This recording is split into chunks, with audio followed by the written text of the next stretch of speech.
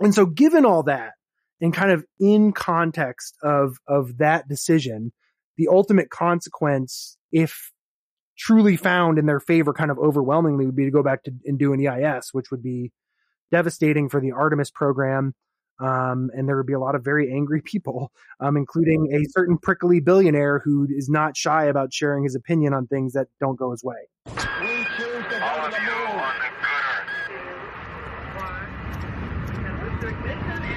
That's one small step for man, one giant leap for mankind.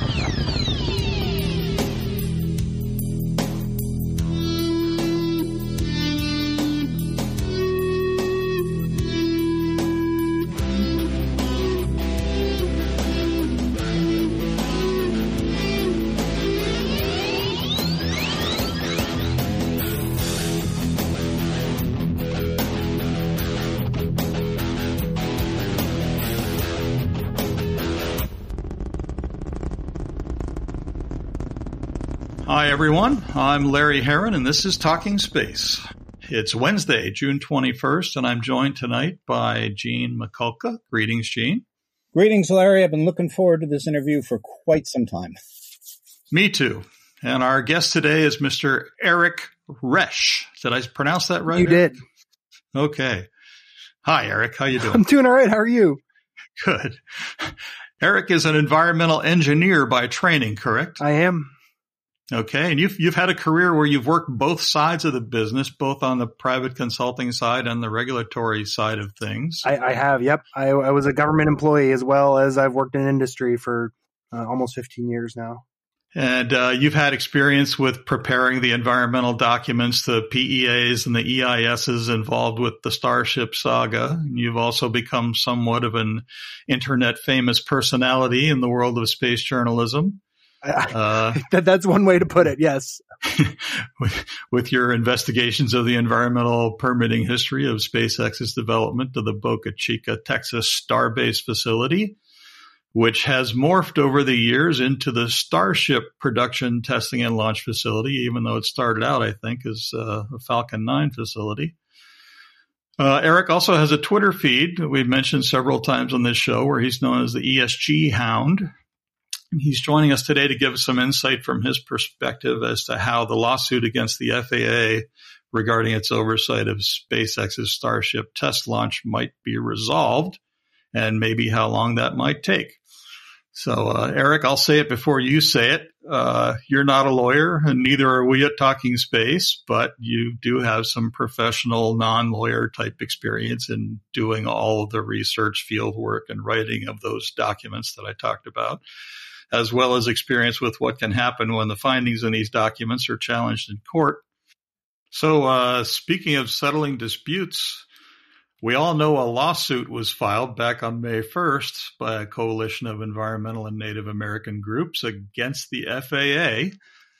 And that lawsuit alleged inadequate oversight and review of the PEA and alleged requirement for a full environmental impact statement, et cetera, et cetera. The FAA found that there would be no significant impact on the environment based on the results of that environmental assessment. And the lawsuit challenges that finding. We also know that SpaceX filed a document with the court to be included as a defendant in the case, as they felt that the FAA wouldn't adequately defend their interests.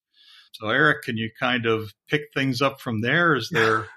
Yeah. So my main contention, and this is the nice thing, is I don't claim to be a journalist, and so I can be, I've been biased from the start. I'm not gonna stop. I think there's, from a strict reading of the law, I think there's really, in my background and personal judgment, clouded and biased as it may be, is that it's a pretty tough sell. I've described this before, but it's always worth noting is that NEPA, when it first came around, the only environmental review mechanism was the EIS, the environmental impact statement. And that was supposed to be a kind of catch-all document where we say if we're going to use federal resources or we're going to cross state lines or it's going to have interstate impact or it's going to be funded or supported by the government in certain ways, that we just have to get it all out there. And the EIS, grew from the first EISs that came out were a couple dozen pages. And now, you regularly see ones, that are, thousands and thousands of pages with appendices.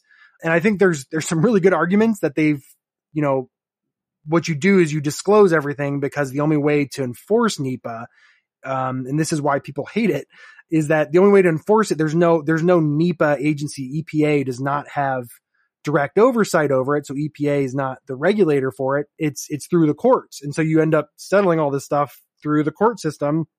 And that makes people mad. And I think I understand why. But so these EISs became this burdensome document. And now when you're doing a project, you have to pencil down, right? You want to know what your project is, and you're going to say, we're going to need at minimum 3 years, but let's count on at least 6. Like that's a good baseline for doing an EIS. In other words, for it to get through the whole review and approval process, right, and revisions and all that stuff. Yes. And to be clear that the actual review and revisions are not, again, they're not done by the EPA. They're not done by the company that wants to develop there. They are the full responsibility of the sponsoring agency. And that's why the FAA is being sued here. These documents became, there's a little bit, some of the pushback against it that we just need to just like basically pare them down to nothing. I think that's going backwards in a way that's not great, but there's some good arguments that they've gotten too big. But in the past 20, 30 years in particular, they've gotten popular that there's a legal mechanism that was written into NEPA. And I can't tell you what year it was, but sometime after these things started ballooning, the federal government realized and lawmakers realized that these EISs would technically apply for a lot of projects that had kind of less significant impacts. And so there's a kind of a lower tier review that we call an environmental assessment. And that finding, in order to be able to use that, you have to find that the project is not going to have a significant impact on the environment. And that word significant does have legal definitions. There are some individual agency interpretations of it. There are some that are very clear, bright red lines that you can't cross.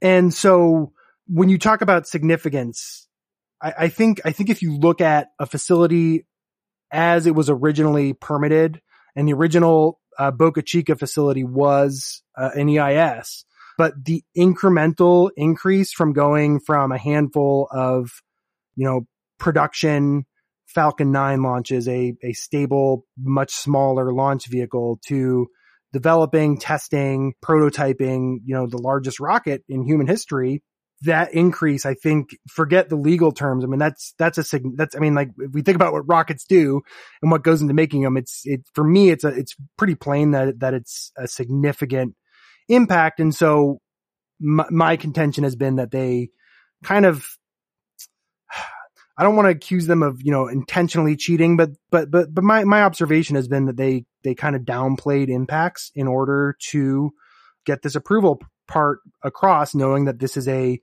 less stringent review. And so what they settled on was an EA, which means there's no significant impact, but they did what's called a mitigated FONSI, and the FONSI is the finding of no significant impact. That is the certification or approval document that goes along with an EA, a final EA document.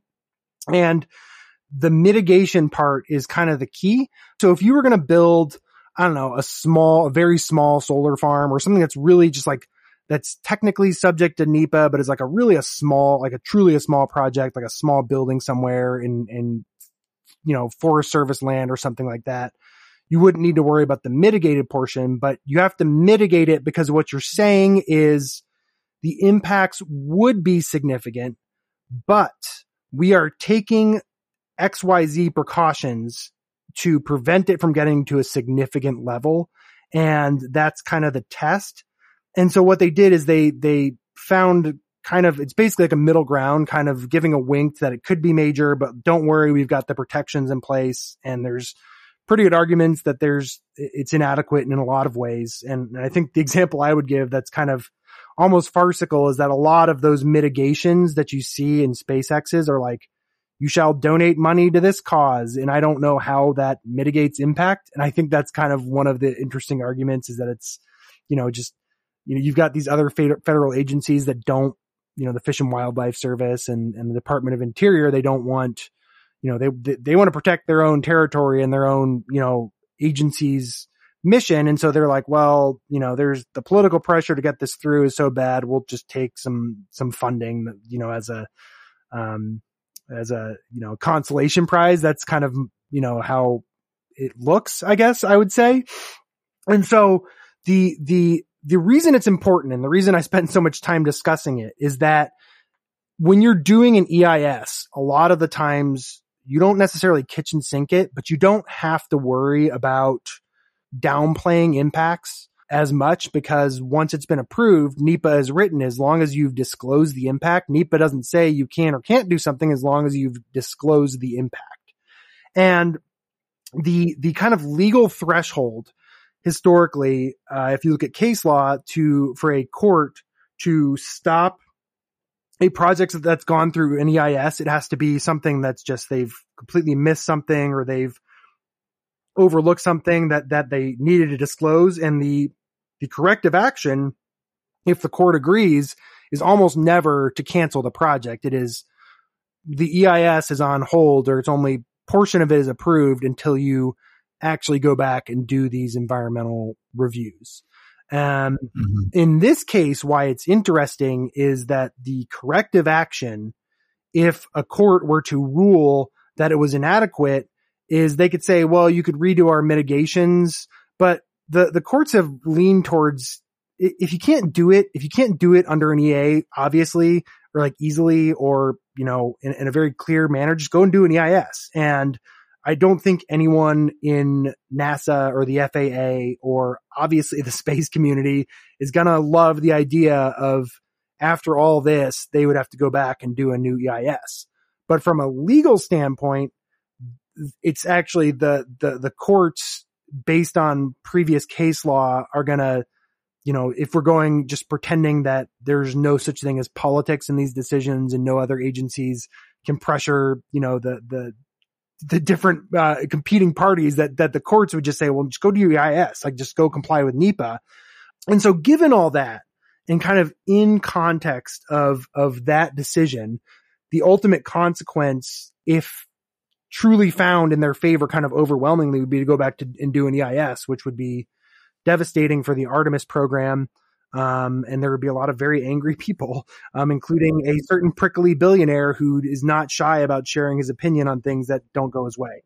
Yeah, well, there's no doubt that it would have a significant effect on the existence or well-being of SpaceX as a company. Yes. And I want to emphasize this. NEPA specifically says, we actually don't care about your NEPA decisions it is very clear. And I don't know what kind of judge you'd have to do where they wouldn't make that analysis. It says you're not actually allowed, the economic portion is actually not allowed to play a factor in the ruling.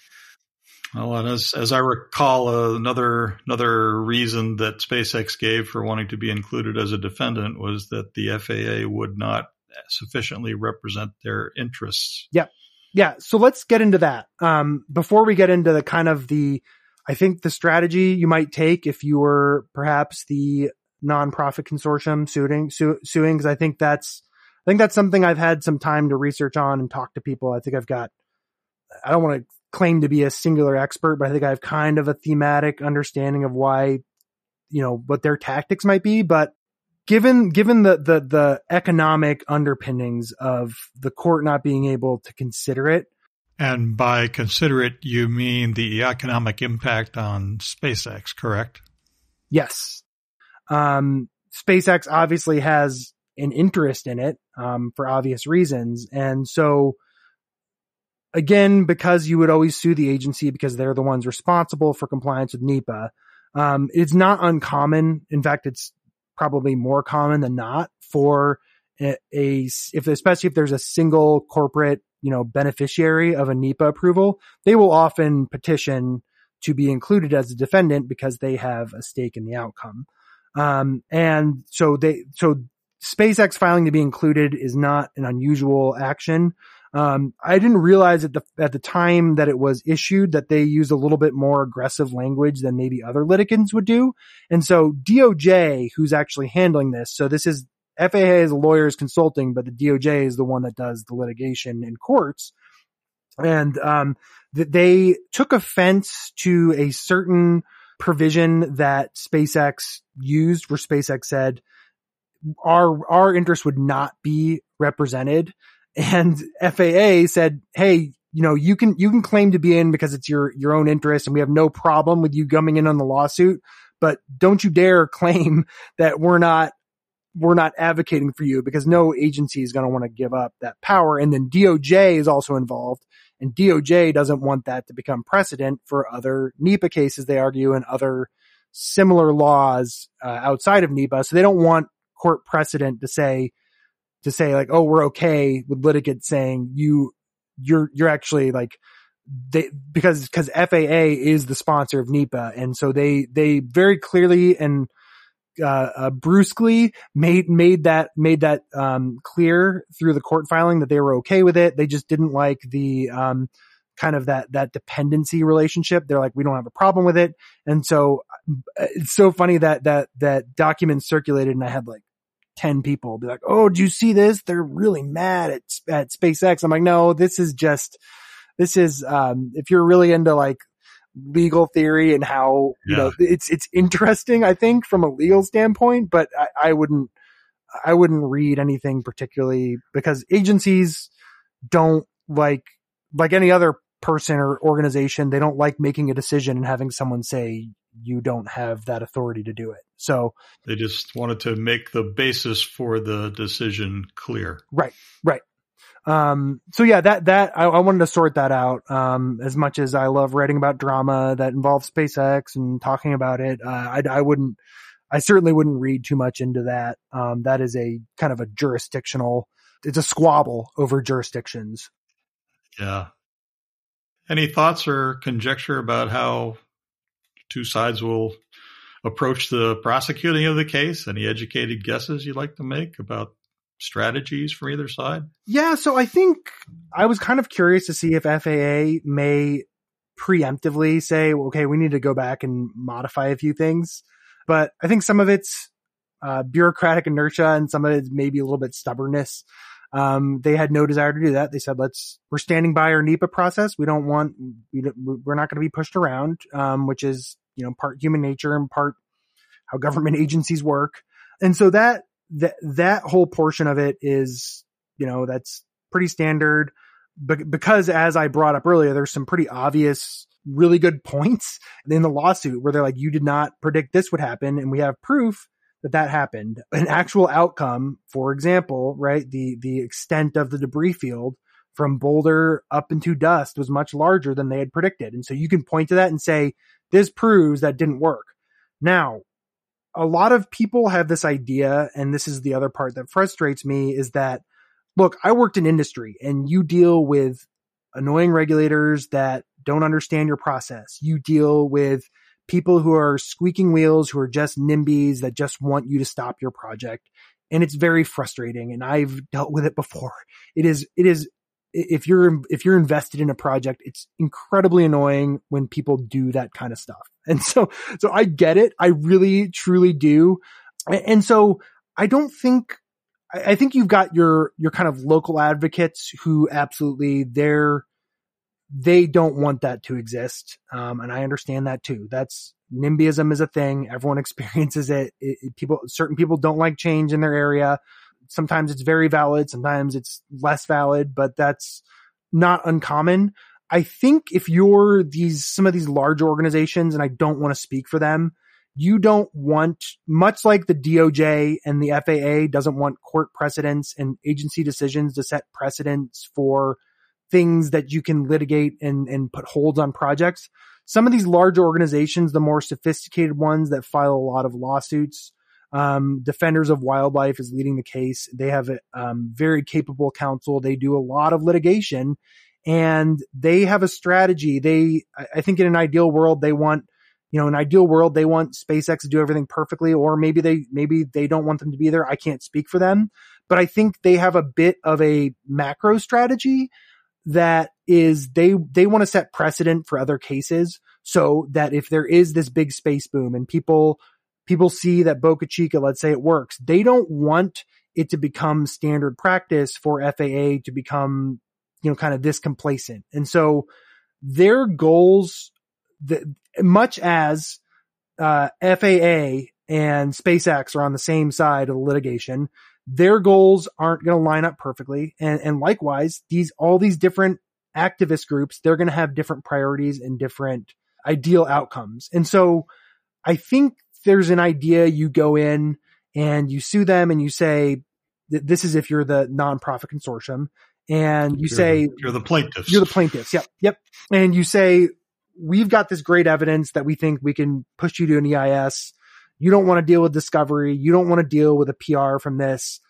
They kind of fire their opening salvos and they hope that they can, draw a good judge and get a few, wins in the court or in the press.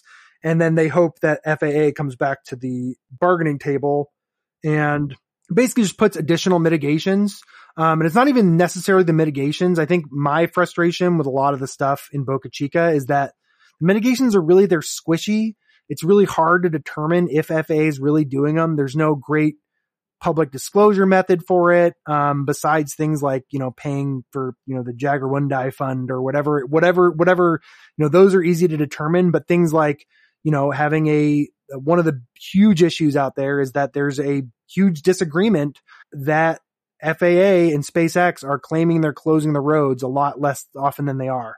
I've seen the records and I've seen some of the timestamps of what the county and what SpaceX and what FAA claims. And I side with the plaintiffs. It seems like that's a really good point. And so what they may do is they may say, look, you're sacrificing this much wildlife refuge. And so you need to offset it somewhere else. You need to have more monitoring. You need to have a actual, a post incident, there was some talk that, any birds that were killed after that launch because there was so much pandemonium, those were all eaten or, swept away before they could get a good count. And so, so what you do is you go back and you say, no, we want to have something that's enforceable where there's a third party auditor that audits the, beach closures, or there's a better way to monitor the health of the reserve.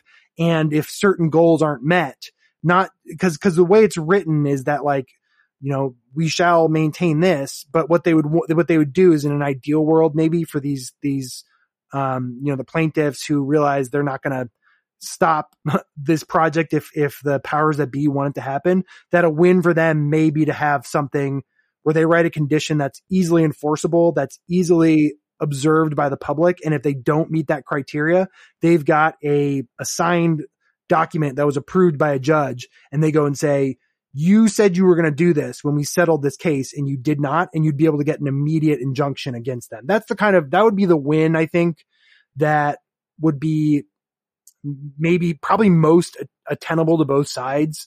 But again, there are certain parties in the plaintiff consortium that don't want it to exist anymore. So I see. So got any prediction on how much longer the lawsuit will take to get resolved? I know it began on May 1st and here we are June 21st. So that's almost 2 months into the lawsuit. And so far things really haven't even hardly gotten started yet. Hey, Larry, if I can just interject something really fast too. And that was one of my follow-ups with reference to the timeline. The other thing too is I'll mention is that during one of the NASA Advisory Council meetings for human spaceflight, Wayne Hale brought up a point, and this audience knows who Wayne Hale is. Wayne is a former NASA associate administrator. He came through the mission control ranks and was a flight director, and ultimately ended up being the shuttle program manager. He is now a retired consultant, but he works with the NASA Advisory Council, and leads the human spaceflight division on that. But, anyway, he expressed concern over the length of this and because of the lander that SpaceX is trying to build. And of course, this booster is supposed to bring this lander up for the Artemis 3, landing attempt. Jim Free, the associate administrator of NASA, also said the same thing. He is concerned about the progress of this thing as well. So to bring it around to Larry's question again, how long are we looking at? because NASA wants to land on the moon by what is it, Larry? About 2026, I believe the directive is. I don't know if we're going to make that, but this is going to complicate things. Yeah, no, that's a really great observation. And I don't think that they're going, I think you would have seen them request a immediate injunction, the plaintiffs here, and they did not. So basically the longer the court case goes on, FAA is the FONSI and the EA are in force. They're legally valid, until the court says otherwise.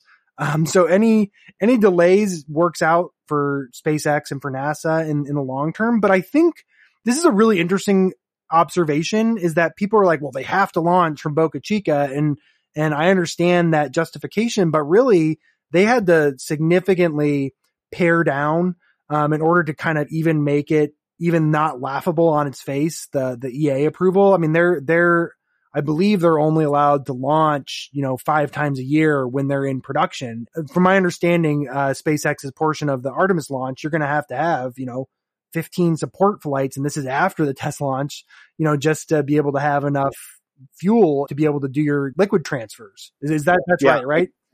And that is not even tested yet. They have not gone ahead and tested cryo refueling yet.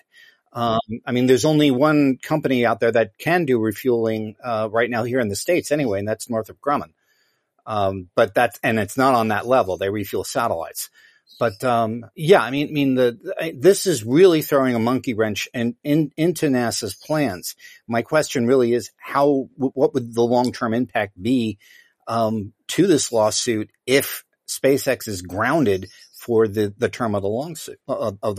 Yeah, and I think that's, I mean, like I'd be completely out of my depths, trying to determine how space flight, development is iterated, and then even more so with SpaceX, who is notorious for moving fast. And so I guess my big point though is that, like, even with Boca Chica, even if you say that the lawsuit's going to fail, like, you're going to have to find another launch site anyway. And so you're going to have to go from the Cape. And so there's all sorts of approvals. They're not going to, they got to win in that they got an approval, and FAA was able to, say, well, this at least passes enough that we don't have to hate ourselves entirely for signing off on this. But you're not going to be able to just ratchet that up to 15 launches a year from Boca Chica. That's going to be a whole other legal fight if they decide to do that. So you're going to have to find another spot anyway. Gene, was there any talk about Starship being launched from the Cape? There is a Starship tower adjacent to Launch Complex 39A. However, I'm sure after what occurred at Boca Chica, I'm sure this is just between us guys here and our listeners, but I'm sure there might have been backroom talks at NASA going, I don't think we want that thing anywhere near Launch Complex 39A. Right. And I think that Larry, I know you and I talked on the phone before this, and I think that's really interesting. That for me, that's actually the most interesting issue, because that actually begs kind of a core question about why does environmental law exist? And right, you've got a lawsuit coming, and I don't know how discovery works in these civil cases versus, especially with NEPA, but if there's communications, that's either written down or someone would be forced to testify, and you proceeded with this trial and you got someone from NASA to admit, oh yeah, we're not going to let them launch from the Cape because it's too much of an explosion risk.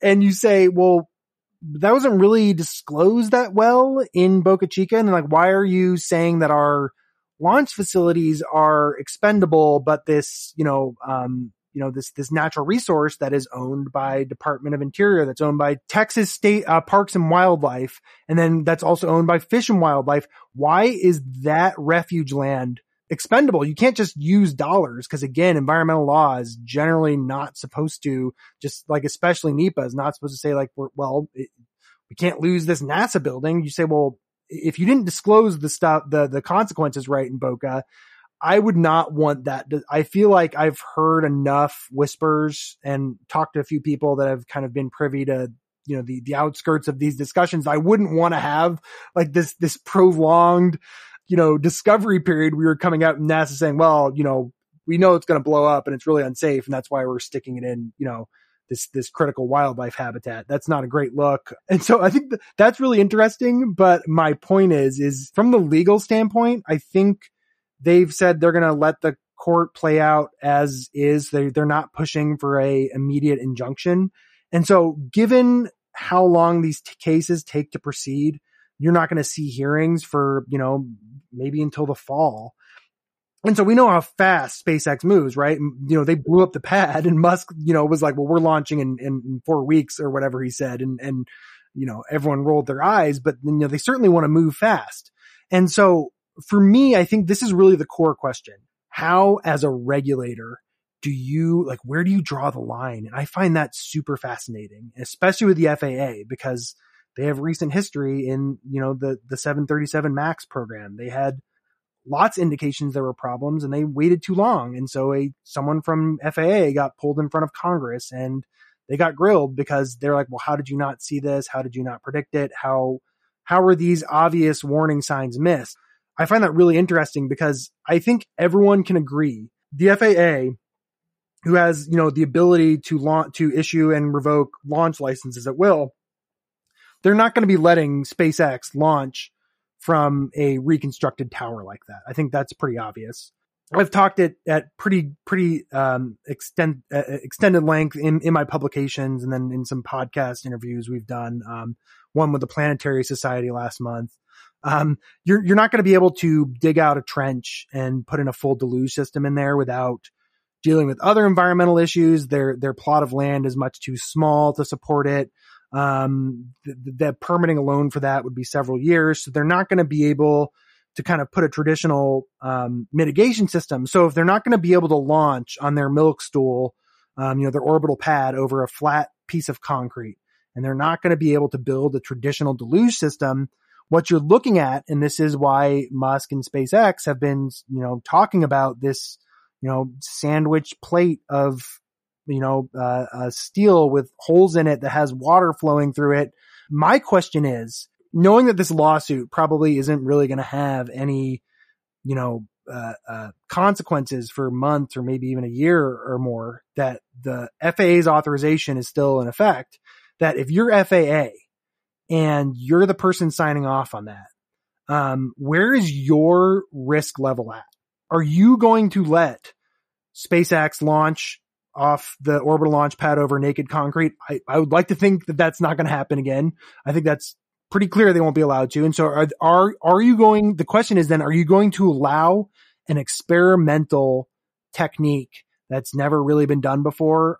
Is that something you're comfortable with? Because if it goes awry in a way that we could or maybe can't predict, what are the consequences for you as that administrator? Do you want to be the person that has to go in front of Congress and explain why you authorize this, wacky idea that Musk and SpaceX proposed to be able to, fast track another launch? And one example I gave, and I want to be really careful about acoustics and sound attenuation. I know enough to be dangerous, but I'm not an expert.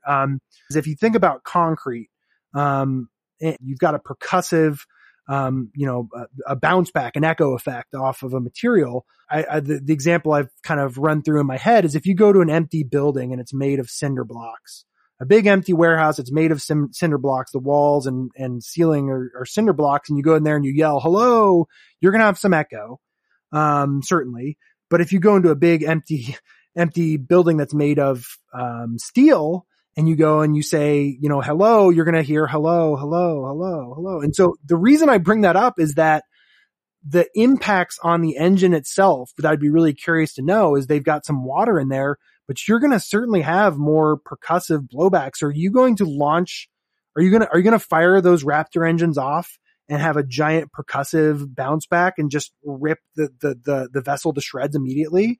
I don't know, but I think it's an interesting question to ask. And if I were FAA, I would be consulting very heavily my experts at NASA and making sure that SpaceX isn't just saying, well, we'll wing it or we think it'll work. You know what I mean? Cause that's the point at which if you're a regulator in particular and you're in charge of a government department, you are making a lot less money than kind of an equivalent position in private industry.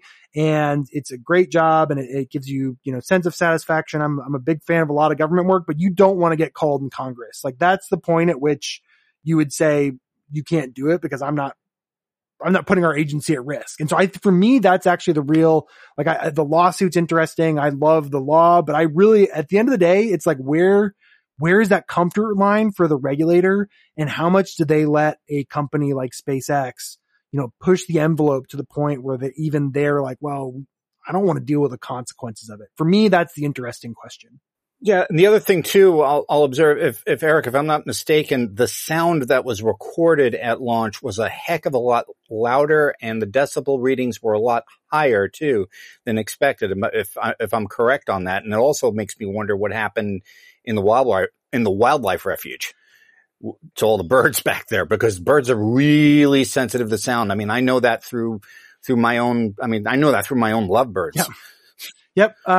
No, that's, so just to be clear, so I did write about this. I want to be clear, I don't think it's, I'm not going to use this as I'm not going to publish a paper on it, but, some of the, observations you got from basically calibrated decibel meters, and decibels are, a raw measure of sound, but basically every meter on the market and every single NASA sound study, industrial sound study is going to be baseline to human hearing, the frequency range, that's dBA. And so the dBA readings they got during one of the static fire launches was much above what it was projected in the studies. My understanding is that the actual launch impacts on the day of Starship launch were within range-ish. But we also have to keep in mind that they were not firing all those engines at full thrust and several of them weren't working. And then also things like humidity, overcast, temperature does affect attenuation. So I don't know what the exact impacts are, but yeah, I think if you actually go back and look at some of the, wildlife studies, they're like, we don't have great data on avian species and what point their, little bird eardrums get blown out because the dBA is referenced to human hearing and, the surface tension in a bird's eardrum and how their entire skull is set up they're going to have probably a slightly different frequency range where they're going to experience a lot of pain or die and lose their sense of coordination. So that's one of those things that when we talk about the lawsuit settlement, it's well, how do we even know? We are basically just well, we've got this endangered species that this is a huge important range for them. Is it impacting them in ways we don't know? And that's not really kind of accounted for in some of these studies. And so I think that's interesting, but I think the sound thing is dependent on the launch and, you'd have to have multiple launches before you say oh, it was across the board, just terrible. I think the study was invalid because they used wrong input parameters, but that's neither here nor there. So I think that's another thing that is going to become an issue if they continue to launch because people don't like super noisy things around, a time or two a year is fine, and people will laugh at this. And I hate when people do is that there are people with PTSD, right? There are people, you see it with people with PTSD who the 4th of July and New Year's is a nightmare for them because they have to deal with fireworks. And if you're, you can count how many veterans that are in South Padre Island in Brownsville. And you say, well, that's I don't want to get we have to worry about every single, hair on everyone's head, but that's an impact where you start to degrade someone's quality of life. If you're well, we're going to launch 20 times a year, you can't do that because you've basically ruined someone's home for a good amount of people. So I think that's kind of those impacts that start to, spread out where people don't really think about it. They think about the cool rocket launches and they don't think about all these externalities kind of spiderweb out from the initial just wow factor, especially if you're a visiting tourist to see a cool rocket launch. Right. I'm just going to throw two things out there, just as as my closing thing, two things. One, I just sat through a event, I guess last week, the Secure World Foundation put on space sustainability, and it was a lot more than just space debris. And we'll talk about that on another program. But we're talking about, sustainability here on the ground. And I think that's ultimately really, really what we're trying to do here. We don't want to prevent people from doing what they want to do, which is either build a launch vehicle that's going to propel a lander to the moon. We're not trying to stop that. We just want it done in a responsible manner. And there are other ways around to do that. So we're talking about space sustainability, not only space sustainability up there, but also down here. And I know SpaceX likes to move fast, but how fast is really fast? I mean, how fast do you really want to move? And perhaps sometimes we're moving too fast. And in that trample, things get messed up. And I'll point out Apollo 1 as one of my Apollo 1 as Exhibit A in that. Yeah. Hey, Eric, one more question before we go. Well, maybe more than one. We'll see. If you were a betting man, and I'm betting you are, can you give me your percentages, your odds on how the lawsuit will turn out? Will it be a big win for the plaintiffs and SpaceX has to go off and do a full-blown EIS, or will it be a compromise decision where there may be some additional mitigations imposed, or will the decision be for the defendants? No change, business as usual, let's get this show on the road type stuff. So give us your percentages. Sure. It's being put a little bit on the spot, but I like doing that because then you can judge me after the fact. I guess in a neutral world where the facts were the facts and the law was the law, I'd give plaintiffs a pretty decent shot at winning. That being said, NEPA cases in particular don't have an amazing track record of government agencies losing. And part of that is political inertia, and a large part of it is that NEPA itself has been left up to federal agencies to enforce, and in general, the Justice Department and also judges tend to kind of by default assume that the government is acting in good faith, and so they generally need very specific and actionable corrective action. So with all that said, in a neutral world, this would be a case that I think has some pretty strong merits given, some of the concrete outcomes that you can point at that have already occurred that are kind of outside of the scope of what was, approved as a NEPA document. So given the fact that historically courts have sided more often with government and the fact that there is a certain political pressure that we can't just pretend like doesn't exist. There's not, backdoor or backroom conversations. Not that I'm, accusing anyone of being, outwardly corrupt or anything. I think that, you have to, kind of handicap these things on a political basis. So, my number is, 60 to 70% chance that, this case, when it's settled, will go entirely for the defendants, and that FAA is, kind of required to do nothing, up to their discretion. Interesting. Well, yeah. That's not what I expected you to say.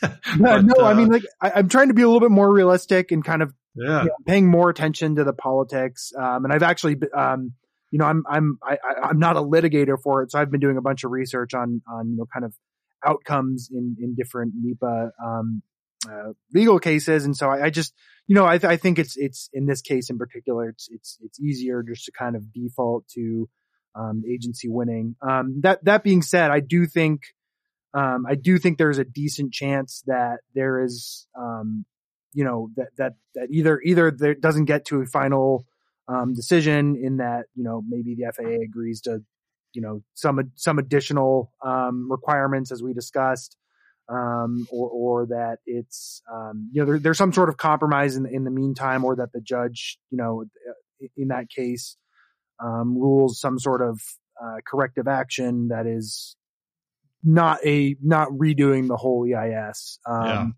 yeah, I mean, so that's the other 30 or 40%. Yep. So that's my way of saying that, just acknowledging the political reality, but it is a good case, that, this is something that I think kind of just more generally people have this idea that, I've seen this in the discourse, in particular with this case, is that they're just like, these environmental groups are, they'll just sue anyone. And that's not true. I mean, they don't sue on every single, government action.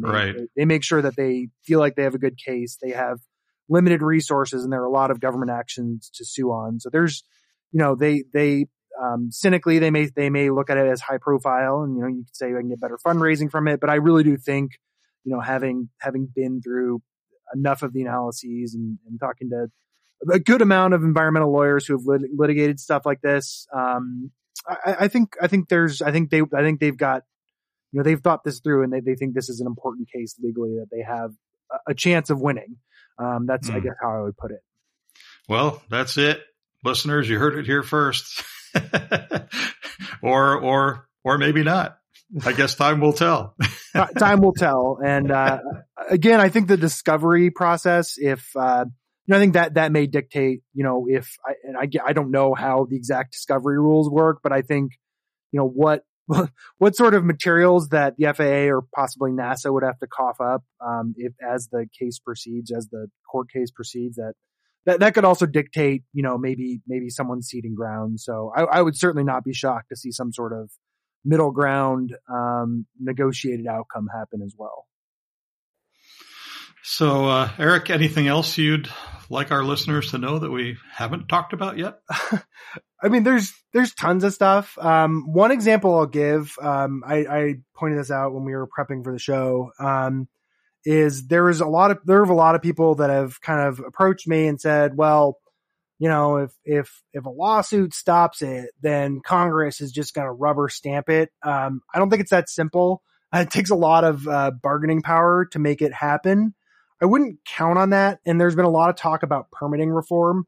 One of the examples I'll give, and this is actually one of SpaceX's saving grace, is that the kind of seminal species that we talk about, the piping plover and the red knot in particular, is that they're threatened and not endangered species, and critical habitat is counted differently. Under the Endangered Species Act, you're kind of supposed to, it's kind of ghoulish, but you basically count how many animals you're going to kill, which is a practical way to do it. But they've had to use surrogates, and they use, how much rangeland is going to be impacted.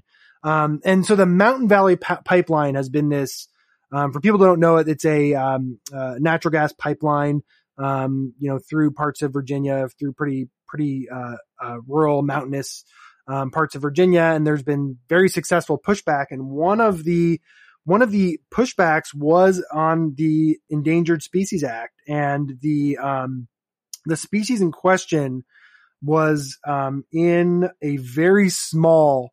One of the advantages of the piping plover and red knot, even though the Boca Chica area is a big hot spot for them, is that their livable range is considered to be very large. But for this Mountain Valley Pipeline, one of the huge holdups was a fish called the candy darter. It's a little striped orange and black fish. It's about the size of your index finger, and it has it's a critically endangered species. There's basically one place they live, and it's the pipeline's going to go right through it. And so they were actually able to hold this project off, in a large part to this one species. I think people tend to be more sympathetic to birds because they're, relatable. I think for obvious reasons, for anyone who's, experienced birds, they're funny little guys. They're certainly more intelligent, and humans can kind of, empathize, or I guess they can kind of see themselves in birds more. But the fish, because of the rangeland was so specific to that area, that the Endangered Species Act really did a good job. Well, it was effective as a litigation technique to, basically, put this thing on hold. And so that was in the most recent budget resolution that was passed, that they were able to push this one project off as, something that said, Congress is allowed to say, right? So Congress wrote the Endangered Species Act. They can write legislation that says this project we don't care. And so there's this thought, and I think a little bit of it is just like wishful thinking, where they're like, oh, well, like SpaceX can just do that because it's so important. And I think the thing I would point out to space people is that, for however important you think space is, it's a priority for a lot of people. It's been a priority for Congress, but if you look at it in context with the rest of the budget, that you're actually not that special. And so, I feel bad saying that for people that are really passionate about space, but you have to be realistic about like what kind of political capital is someone going to waste. So I certainly wouldn't, hang my hat on that. And then, in general, I think, Gene, your point is really great as the space economy moves on, and it's been basically moving towards this future where people are like, we're just going to be launching stuff all the time. I'm a little bit more cynical whether that will actually work. That's been a large part of why SpaceX has, been able to raise so much money and has gotten these just crazy high valuation, is that they're like, we're going to launch thousands of satellites every single year, because then, that's like this whole idea of like what capitalism does is we have to grow every year. And so I think the sustainability stuff is intricately linked with, how you do things, minimizing the impact on a per launch basis. But like, honestly, so much of it is going to be based on like literally how many launches you have, because launches are subject to the laws of physics, and you're going to be releasing a lot of heat and energy, and you're going to be consuming a lot of resources to send that stuff up.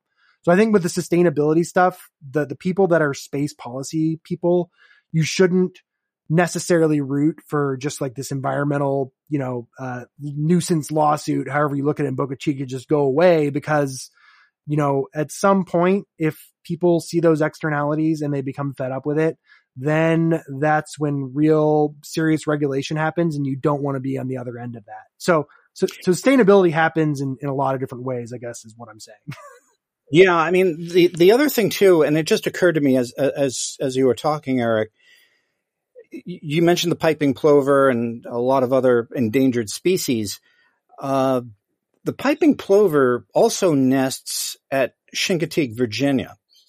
Right across the way, almost 8 miles away from that, is Wallops Island, where they launch sounding rockets on a regular basis. It's the only launch facility that NASA owns fully.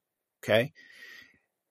The Antares launch vehicle launches out of there. That's currently Northrop Grumman's launch vehicle that launches the Cygnus spacecraft up to the International Space Station to carry logistics and food and whatever for the astronauts. Also, Rocket Lab, one of the new space companies that are launching small satellites. They are launching Electron out of Wallops Island now. And they are also going to be launching their other follow-up rocket to that Neutron. Yet, they're living in peaceful coexistence with Chincoteague. Why is it that when SpaceX comes in, they can't do that over at Boca Chica? Yeah, I mean, that I would point to a cultural issue that this is a thing where people are like, so-and-so focuses on Musk too much. But I think if you look at all of his companies, it's been a big disdain for regulations across the board. And so I think some of that is that they've been hesitant to take any conditions on, and they're really good at, calling in favors and bullying, regulators, but okay, we'll just sign off on it. That's been my kind of observation. But in fairness, I think it's more difficult because if we think about like harm to the environment as like a dosage thing, right? Like you'd rather take, let's say the amount of radiation your body would take on if you were to step into Chernobyl, 2 months after the incident happened for 5 minutes, versus taking that same amount of net dosage over the course of a year, for example. the impacts on your body aren't going to be the same because you've taken the same number of net rads. It's toxicity, as a kind of metaphor, is a function of strength and time. And it's not just like the total dosage over time.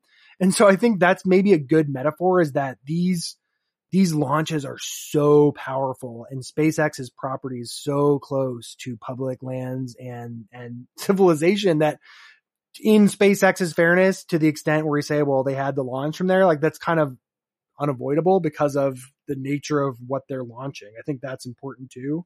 But to be clear, like, some of these other spaces, they've got really good mitigation systems in place. And I think if you're the, plaintiffs, you would hope that, Boca Chica, if they're going to launch, is going to have better, more granular and specific mechanisms for protecting animals, instead of just saying, we'll just like, try to do the right thing most of the time.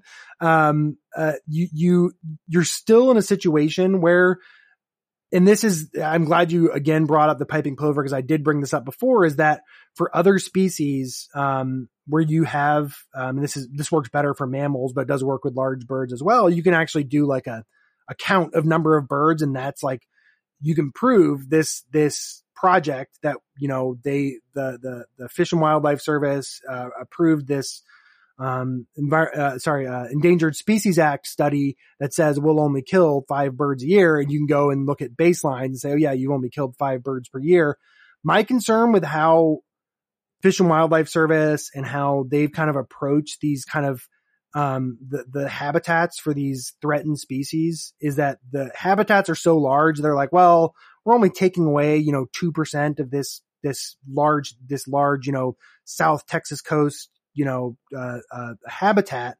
It's like, it's nothing. They'll just move to a different portion of it. But I think the impacts aren't linear. And so you may see no impacts. And then all of a sudden just you have like, I'm not rangeland, ecologist, or I'm not like a bird expert, but that my impression is that you have the population dynamics are a lot more, intricate and nuanced. And so I think there's some real concern with ecology people that you're using not a great surrogate for what it is. And so with all that said, if that launch facility in Virginia is it maybe impacting rangeland where they just don't have a good way to measure it. And so, part of looking at what an impact is over time is studying the actual data. And it's with some of these species and some of these impacts, it's hard to get like a raw number, and you're using something else as a surrogate. So that's what I would point out. And part of that is defense of just the fact that, the Starship is a very large rocket.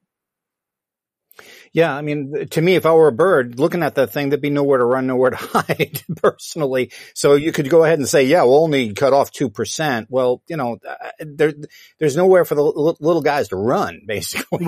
Right. And I mean, there's some of the language in there, and I think, I honestly, I think everyone, the main attorney, who having seen his writing before, I believe he wrote a significant portion of the lawsuit. There's some really good points in there. I think one of the great ones was like, if you look at how it's read, they're like, well, we think the birds will they'll see activity and they'll be like startled, and they'll just like kind of go away. And so we kind of minimize it. And that's hard to, for me, it doesn't sound right. But I think one of the really good examples that, the lawsuit made is that they're like, the NEPA document says, where practical and in the right seasons will, only run lights when necessary. And the lawsuit's like, he's like, yo, you guys have been running these lights 24/7 since the second you started up, before you even had approval. And so for that to be that's not a mitigation, because you're saying, well, we'll do it when it's convenient for us, but then that's not really, that's what I'm kind of talking about, the enforceability stuff. Right. And so there's some really good observations in there. And if you go in with an open mind, be like, well, it's kind of weird. You say that's a mitigation. It's not good. And so I think those are interesting things to discuss that may have implications that, will affect the site. But I think there's a lot more going on than either Boca Chica, as we talked about, with the total number of launches, where the Starship program is at, especially the lander, the fueling, and then where, where the Cape's at. Do we need more spaceports, and we should start planning them now, instead of having, a Boca Chica every 5 years. We're like, wow, we need a new launch site. And so we'll just pick this place because the local politicians, paid us money and they're not going to get in the way. And I don't think that's the right way to do things. I think gutting regulations isn't the right way to do. You can make them better and make them more efficient, but you want to start planning these projects, because if you talk about space sustainability, if you talk about the future of space flight, if we're going to be launching off all these facilities, we can't just rely on the Cape. And so you should be planning for these facilities now and talking with the community and, figuring out what the requirements are, instead of just saying, well, we're going to move here and we'll just push this process through. I think that's what frustrated me a lot about some of the SpaceX stuff. Hey, Eric, I think what we're going to do is, so you're on Substack, right? If anybody wants to go ahead and take a look at your writing and all that good stuff. Yep. I have a domain on Substack. I also have my own custom domain, but yeah, if you just go to, either esghound.com, it's blog.esghound.com or esghound.substack.com.